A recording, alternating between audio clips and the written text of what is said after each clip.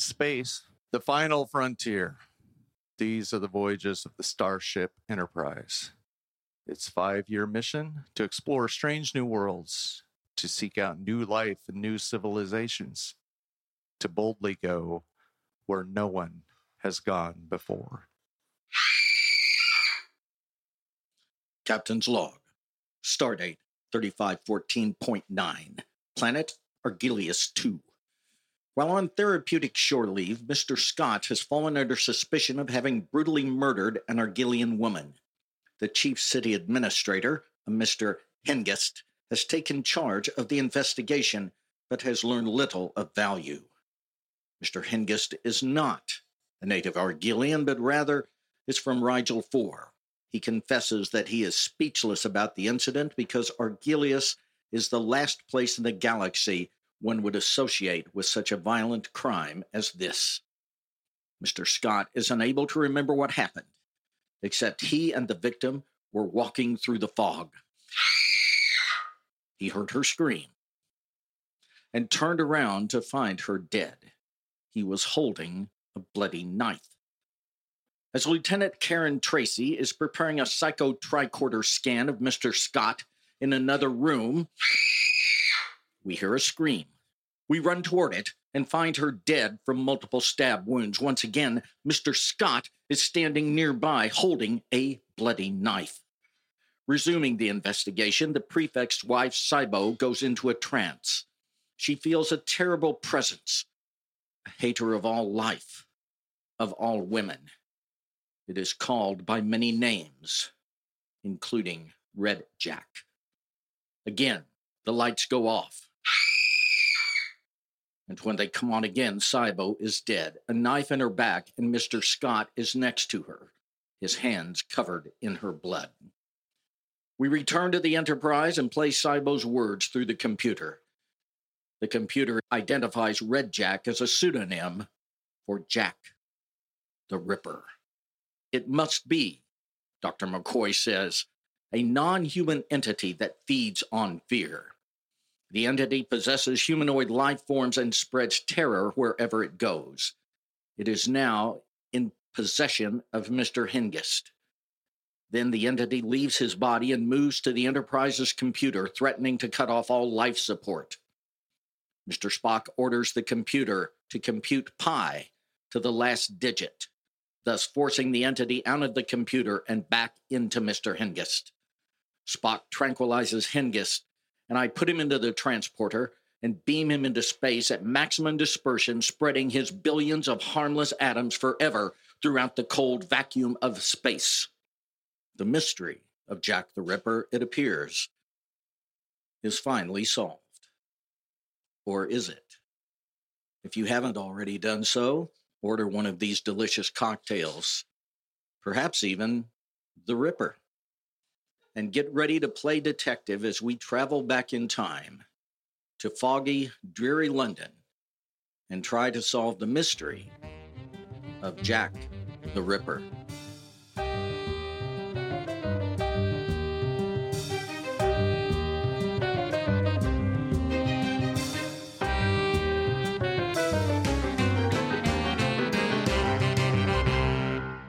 Today, Whitechapel in East London is a growing working-class community. But 140 years ago, in the late 1880s, it was the prototype of Dickensian London. Overcrowded slums and filthy, dangerous tenements. Raw sewage ran through the streets.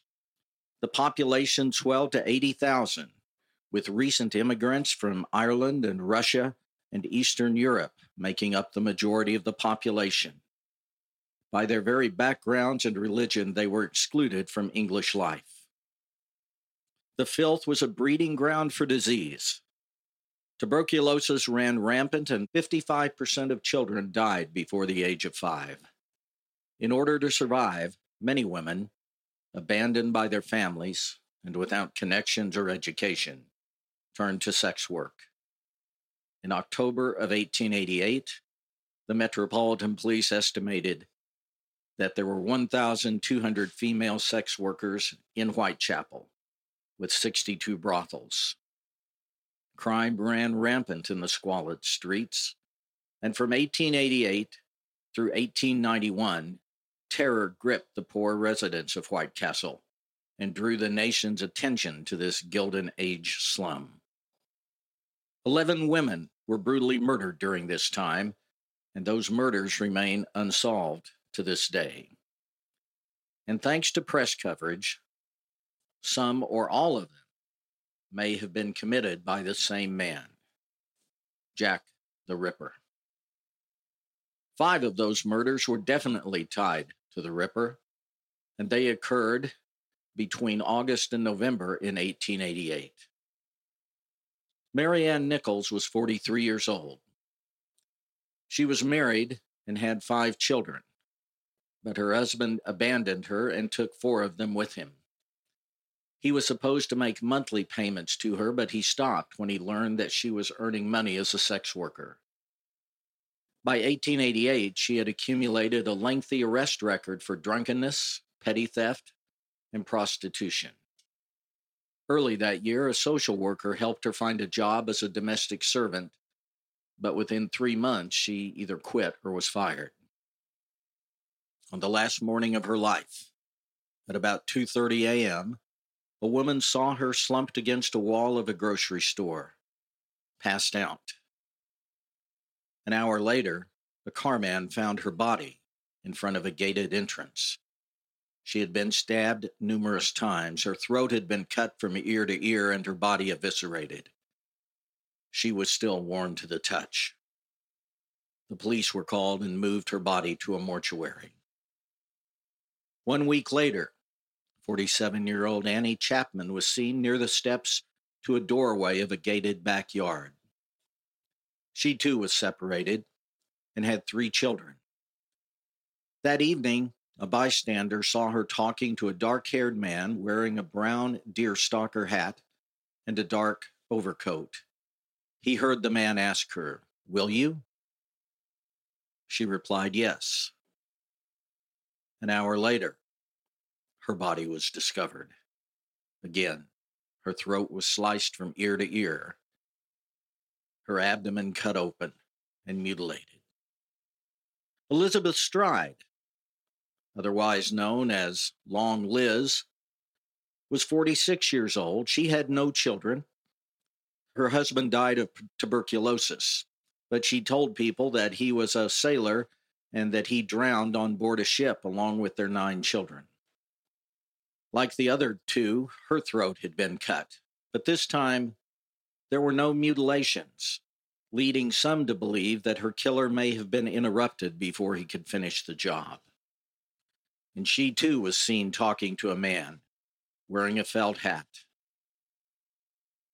A man with a fair complexion was seen talking to 46-year-old Catherine Eddowes shortly before she was killed.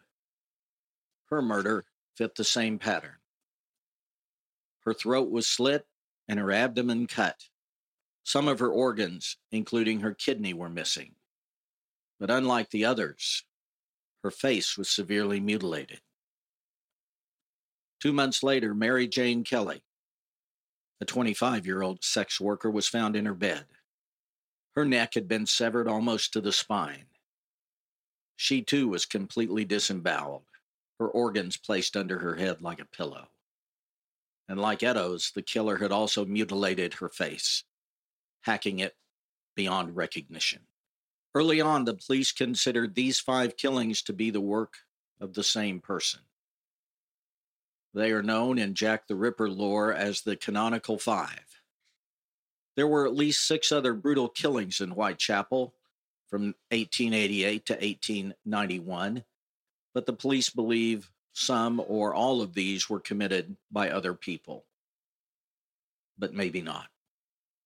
But considering these 5, there were some common threads. The murders were all committed at night, on or close to a weekend. The murders and mutilations became increasingly more violent, except for Stride, whose attacker may have been interrupted. The police investigations followed standard procedure at the time. They talked to witnesses, They created a profile believing that the killer at first may have been a doctor because of the way the organs were removed, but upon further investigation, they thought it was too crude to be the work of a medical professional, so they began to focus on butchers in the area. They talked to thousands of people. Most of them had alibis. But like other serial killers, Jack may have had a penchant for publicity. On September 25th, the Central News Agency received a letter that was postmarked 2 days later. It read, "Dear boss, I keep on hearing the police have caught me, but they won't fix me just yet. I've laughed when they look so clever and talk about being on the right track. The joke about the leather apron gave me real fits. I am down on whores, and I shan't quit ripping them until I do get buckled. Grand work the last job was. I gave the lady no time to squeal. How can they catch me now? I love my work and want to start again. You will soon hear of me with my funny little games. I saved some of the proper red stuff in a ginger beer bottle over the last job to write with it, but it went thick like glue and I can't use it. Red ink is fit enough, I hope. Ha ha. The next job I do, I shall clip the lady's ears off and send to the police officers just for jolly, wouldn't you? Keep this letter back till I do a bit more work, then give it out straight. My knife's so knife and sharp, I want to get to work right away if I get a chance. Good luck. Yours truly, signed, Jack the Ripper. P.S. Don't mind giving me the trade name.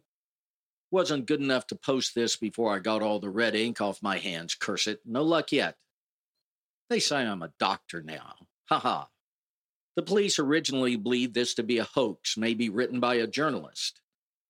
But the discovery of Catherine Eddowes' body and the fact that her earlobe had been severed, just as the letter said it would be, they reconsidered and felt this may have been a true letter from the murderer. A few days later, the same news agency received a postcard written in red ink, just as the letter was. I'm not codding, old boss, when I gave you the tip. You'll hear about Saucy's Jack work tomorrow. Double event this time. She squealed a bit and I couldn't finish it straight off. Had not time to get the ears off for the police. Thanks for keeping the last letter till I got to work again. Again signed, Jack the Ripper. There were dozens of other letters sent. One even contained a kidney. But it was these two that most police officers and historians felt may have been truly written by the murderer. But in 1931, some 50 years after the murderer, a journalist named Fred Best of the Star claimed that he and a colleague wrote the letters just to keep the business alive and the public's interest keened. In 2018, a handwriting and linguistic forensic expert found strong evidence that the postcard and the Dear Boss letter were written by the same person. There were several suspects named by the police, but no arrests were ever made. The press and popular opinion named several more, and years after the fact, historians keep coming up with new theories. So, who was Jack the Ripper? A non-corporeal entity beamed into space from the USS Enterprise? Or a butcher? A hairdresser? Maybe a member of the British royal family or nobility? A famous author? Or someone else entirely? In a little while, Macy and I will discuss some of the most famous or infamous suspects, and you'll have a chance to chime in with your opinion and your vote as we search for Jack the Ripper.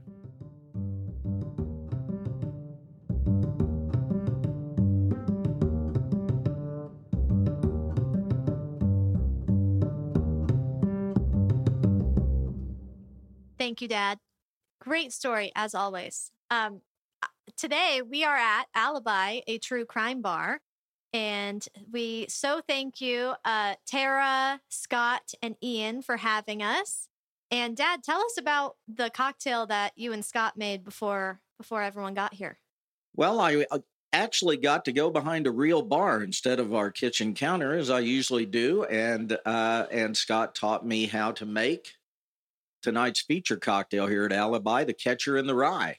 It's delicious. It has, I believe, 2.5 ounces of rye whiskey, and some lemon juice, rosemary syrup, which he made himself. And then he smoked a glass with some hickory smoke and poured it into that glass, and it was delicious. So if you haven't already ordered your cocktail, check out these menus. They have some great cocktails here at Alibi. Right now, I'm drinking the A-Train, which is their take on a Manhattan. Macy, what are you drinking right now? I am drinking the El Chapo, and it's pretty spicy. So both literally and figuratively, it's really good and spicy. So yes, I'm seeing a jalapeno floating on top, in fact. Yes, and it's delicious if you like spicy. So now we'll move on to our Trends of the Crime section. Normally in our episodes, this is where I will talk about the fashion that was in vogue at the time of the crime. But because we have a live audience today, I thought we would have some fun and do something a little different. So I invited some of my friends here to model some looks. And if you've been listening to our episodes, this should be easy peasy for you. If you haven't, good luck and start listening. So first, let me explain. So my friends are each going to walk out one by one. And then you have a sheet of paper in front of you, and definitely put your name on it. If you don't want to write down the other information, that's fine. I would love if you did, but you don't have to.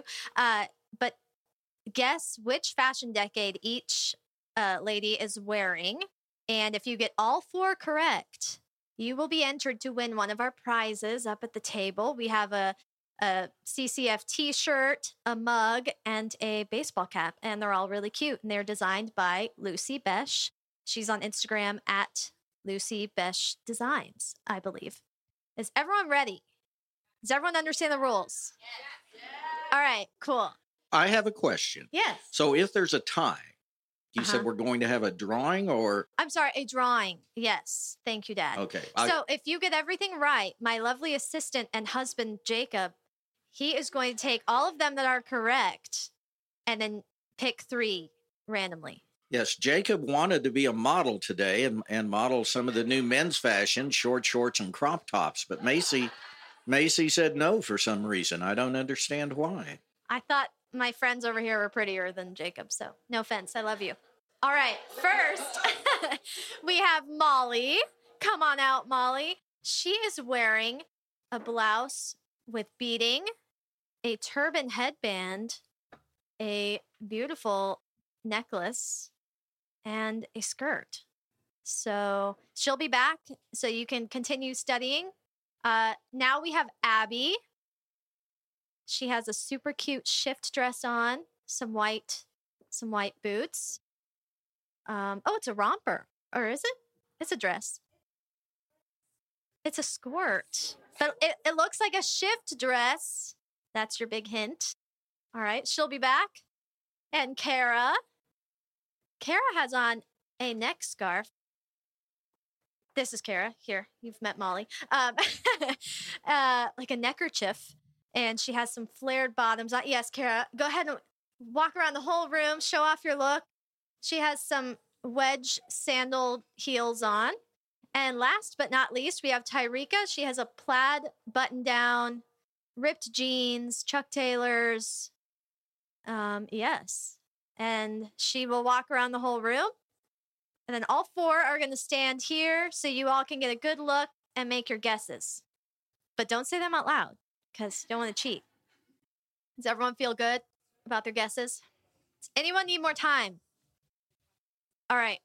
Jacob's going to pick up all of your slips.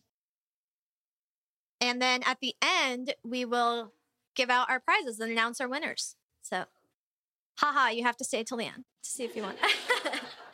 You must be present to win. Yes, must be present to win. Okay, Dad, what do you say about talking about these suspects now? Well, I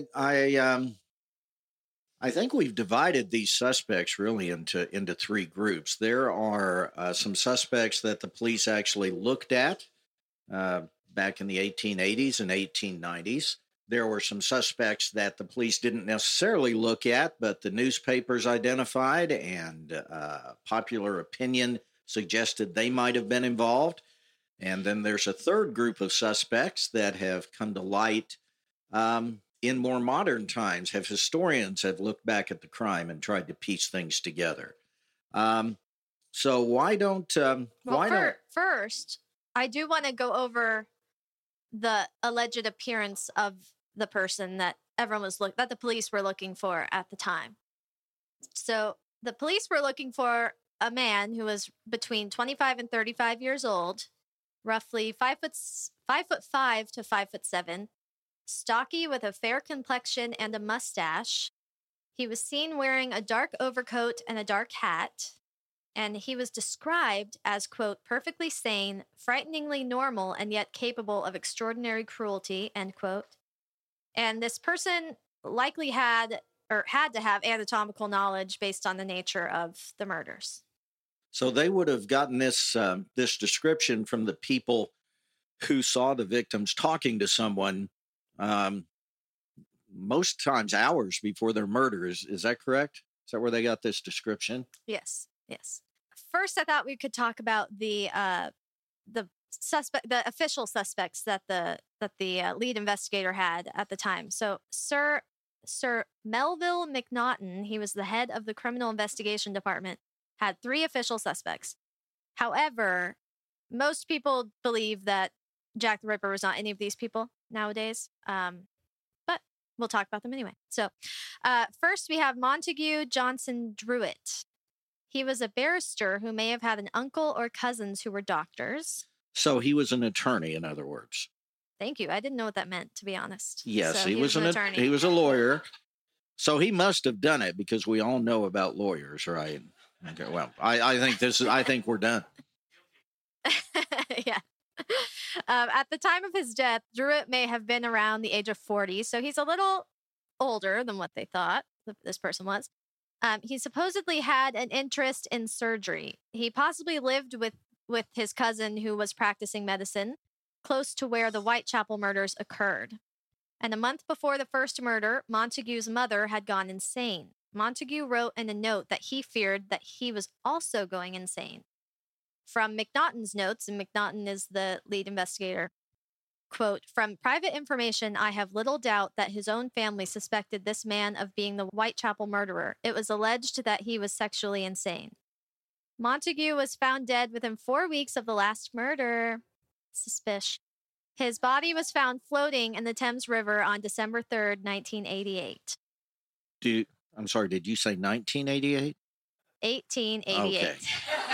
Because the note you wrote said 1988, and I thought, my God, we're in Star Trek territory again. Did he commit suicide, do they think? Or was this a more questionable death? I think it was questionable because it was just found floating. So I don't think we know. Next, we have Michael Ostrok. He was a Russian doctor and a criminal. He had been in an asylum for homicidal tendencies. What do you think that means? Homicidal tendencies. Do you think he actually committed a homicide? He tends to. Yes. I think they thought he was probably a suspect in some other homicides, that it's the way he talked and acted. He had probably made some threats to people. So I think they decided just to play it safe and lock him up. All right. Of course, we can't do that today. No, we cannot. McNaughton noted that Ostrok couldn't prove a strong alibi for his whereabouts during the murders. He was not convicted due to lack of evidence. So it probably wasn't him. Just giving you guys hints for the end when you vote. So he was never actually arrested, though. No. Okay. All right. Now this suspect is interesting. Now we have Aaron Kosminski. He was a Polish and Jewish resident of Whitechapel who spent some time in an asylum in 1889 after the last murder.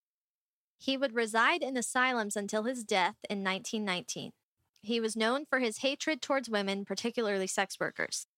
His appearance matched descriptions provided by the police of a man in Mitre Square, and that was the night of the double murder. His name was recently in the headlines due to him being featured in a book entitled Naming Jack the Ripper. The author of this book, Russell Edwards, claims that a shawl purchased at an auction contains DNA evidence proving Kosminski is the killer. Whoa. The shawl was bought under the impression that it was reportedly found at the crime scene on the person Catherine Eddowes. Edwards enlisted the help of Liverpool molecular biologist Jari Louhilainen. Is that how you say that? Do you think? Louhilainen. That's it. Sounds like Lagavulin Scotch to me. I'm thirsty. Do we have any Scotch back there? They believe the shawl is connected to Catherine Eddowes based off of comparison from one of her descendants. They claim that semen on the scarf is linked to relatives of Kosminski.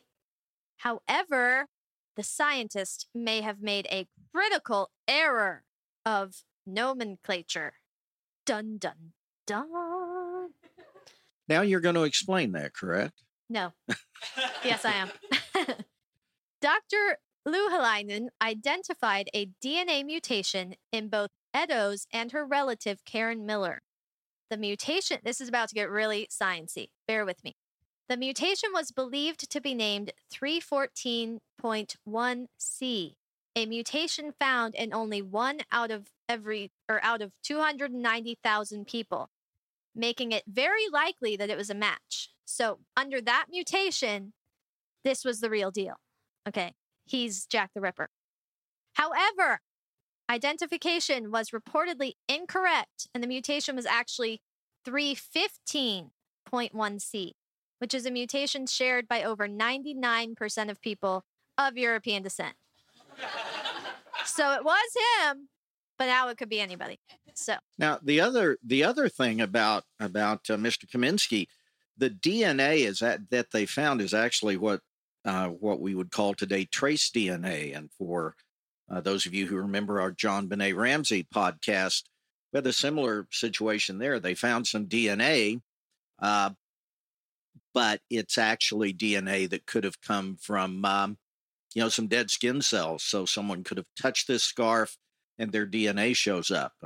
Police had that same problem in the Ramsey case. So another problem here, I think, with Kosminski, there was never really any chain of custody documentation about this scarf. It could have been touched by hundreds of people down through the years, even when it came to the authorities, to the forensic experts. There was no clear chain of custody. We don't know where it was stored, who may have touched it. So the fact there was some trace DNA on here, again, that certainly could have come from, any number of journalists, police officers, scientists, who knows? Yeah. So it may Cool not story, be as strong but- a case. Yeah.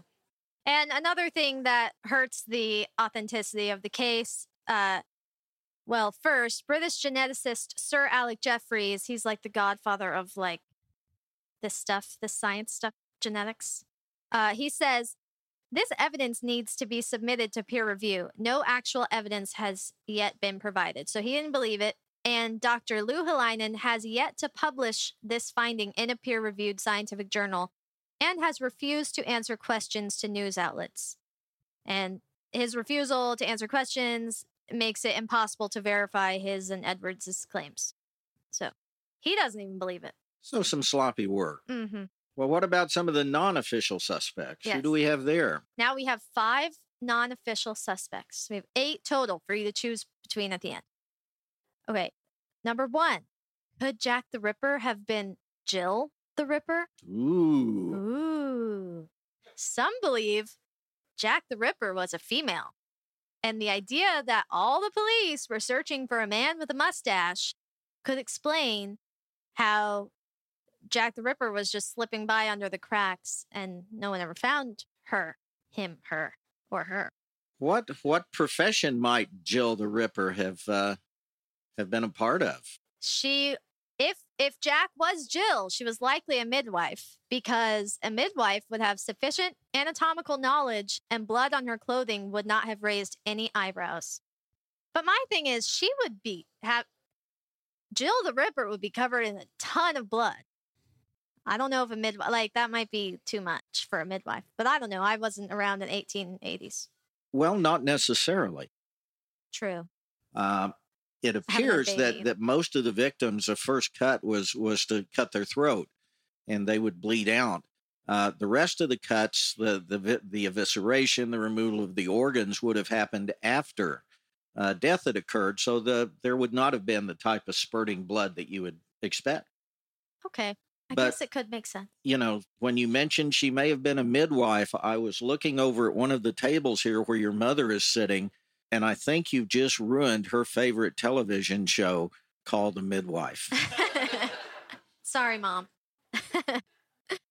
However, while this is a fun theory, all eyewitness testimony points to a man with a mustache and a hat. So Well, next comes an interesting one. next we have Prince Albert Victor Christian Edward. This is called the Royal Conspiracy. I know.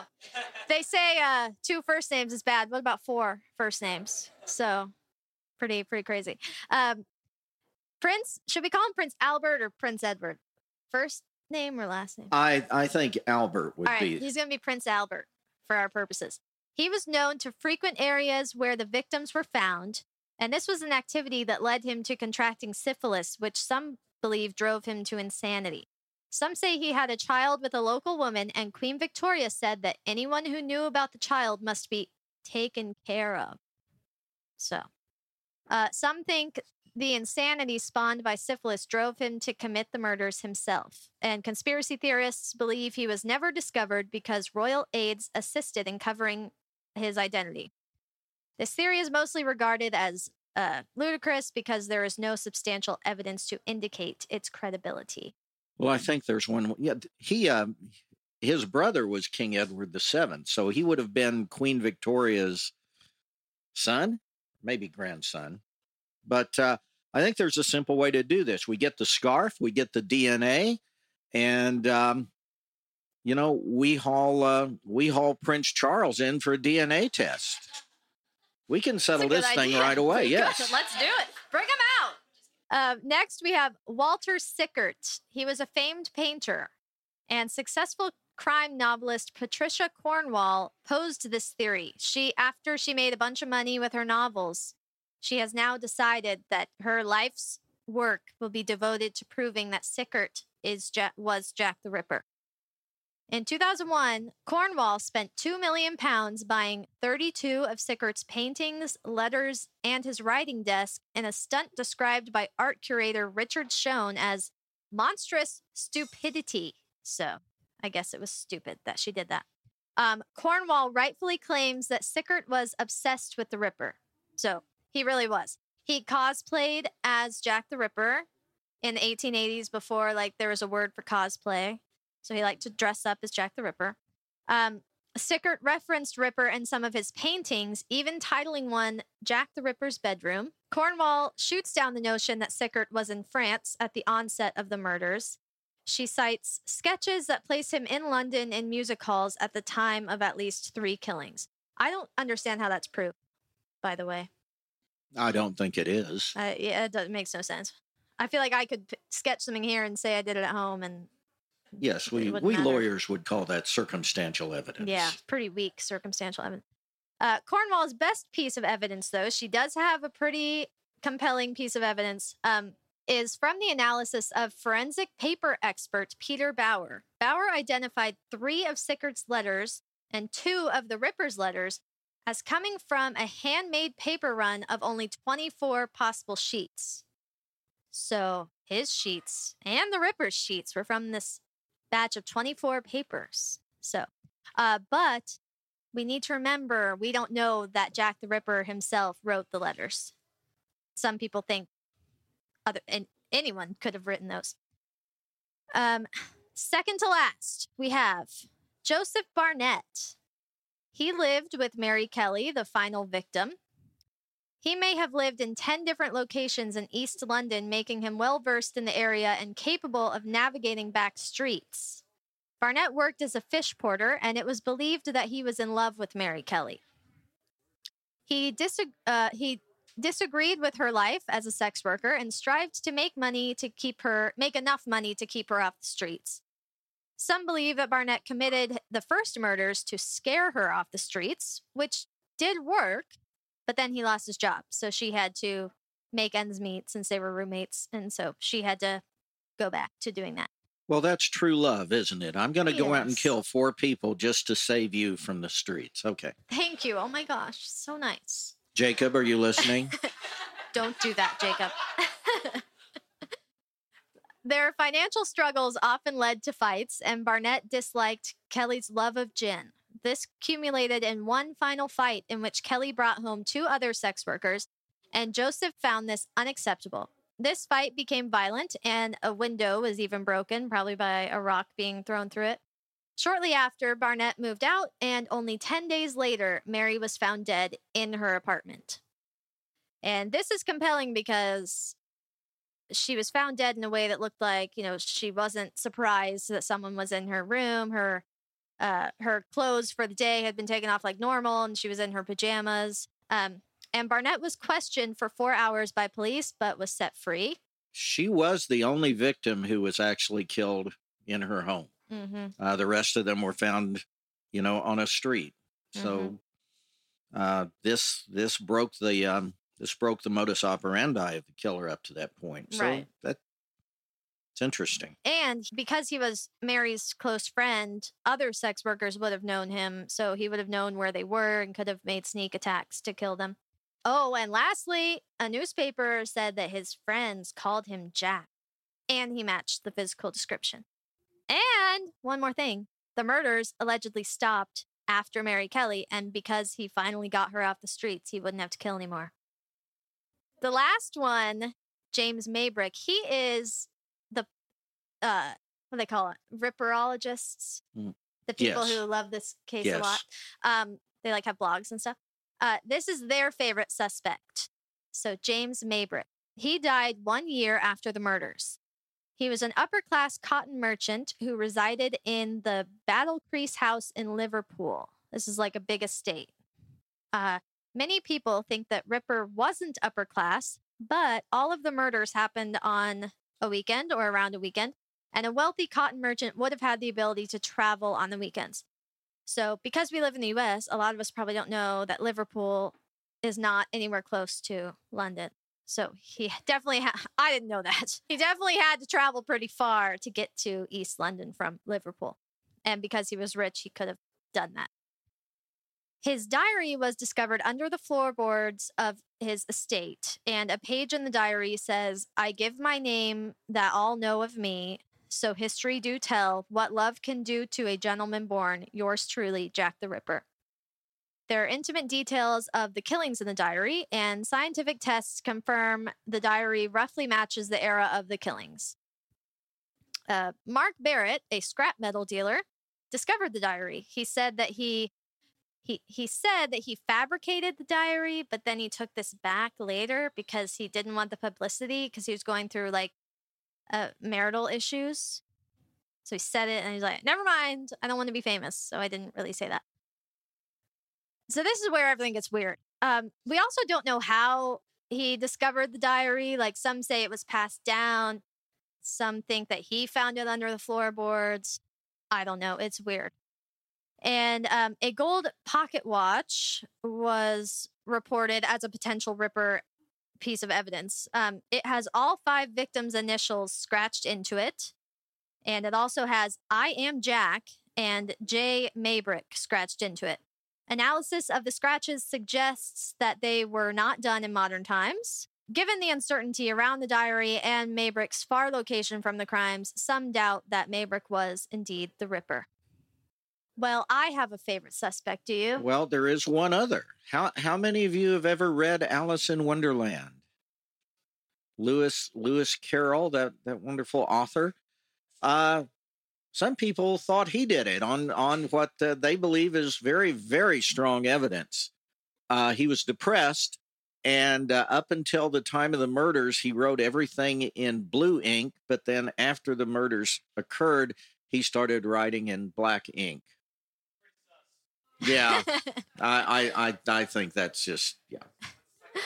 That's it. Yes, it's Lewis Carroll. So you'll never read Alice in Wonderland in the same way again.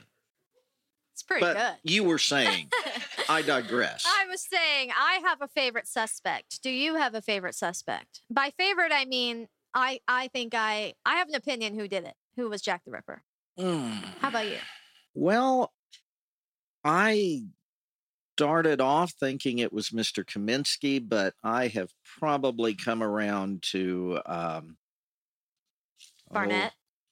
Yes, Mary Kelly's friend. That's who That I does seem to be, that seems to make the most sense. If it is one of these suspects, that seems to me to make the most sense. I agree. All right, we want you guys to vote. I think we can narrow it down for everyone. Someone tell me if I'm wrong. But I think we can narrow it down to Kosminski as to represent the official suspects. Then, I don't know, we could do Prince Albert for fun, unless someone really thinks it was him. I don't mean to judge. Definitely Barnett and Maybrick. Is there anyone else that you think should be included? What about the non-human, non-corporeal entity beamed into outer space? Right. No. All right, we're going to go with those four. I didn't hear any objections. Raise your hand if you think it was Kosminski with the shawl and the blood on the shawl.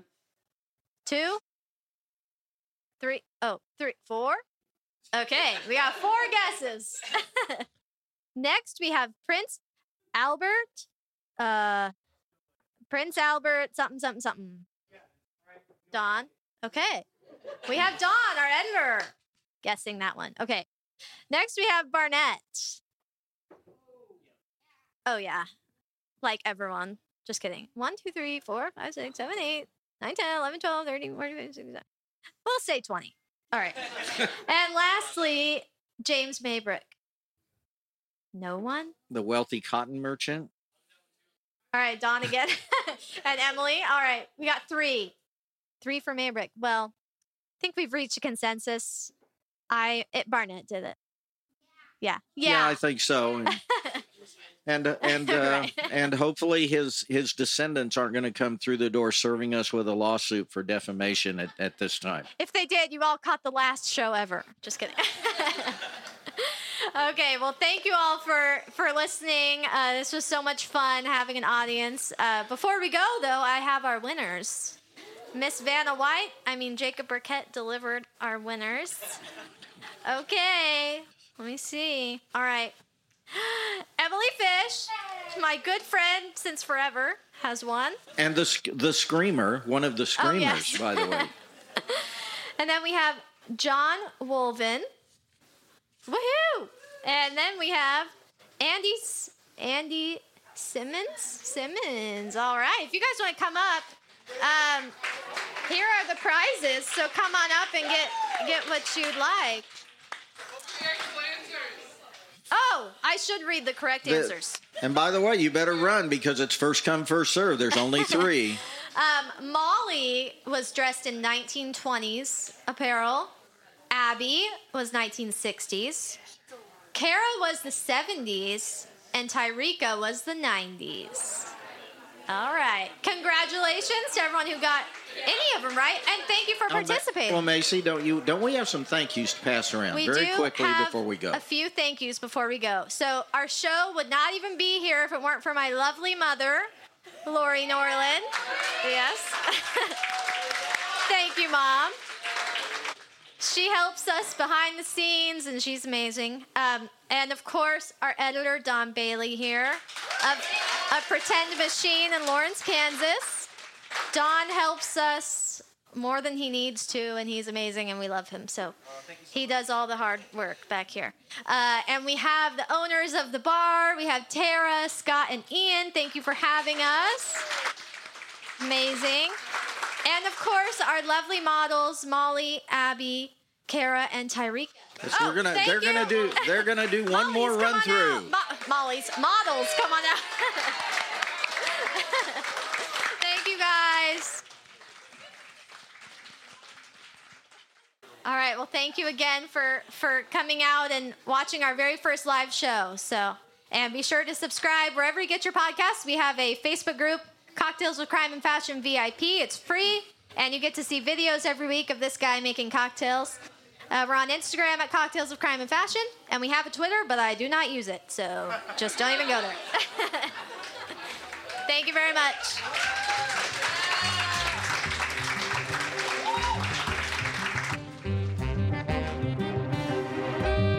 This has been Cocktails of Crime and Fashion. If you're enjoying our show, please leave us a 5-star rating and review on iTunes, Spotify, or wherever you listen to the show. Join our VIP Facebook group, Cocktails of Crime and Fashion VIP, to discuss cocktails, crime, and fashion, and to watch exclusive video content. Follow us on Instagram at Cocktails of Crime and Fashion. We also have merch. There's a link in the episode notes. Cocktails of Crime and Fashion was written and produced by Mike Norland and Macy Norland Burkett. Our editor is Don Bailey at pretendmachine.com. Thank you to Alex Joaquim for composing our theme music and to Kaylee Bitter for designing our cover art.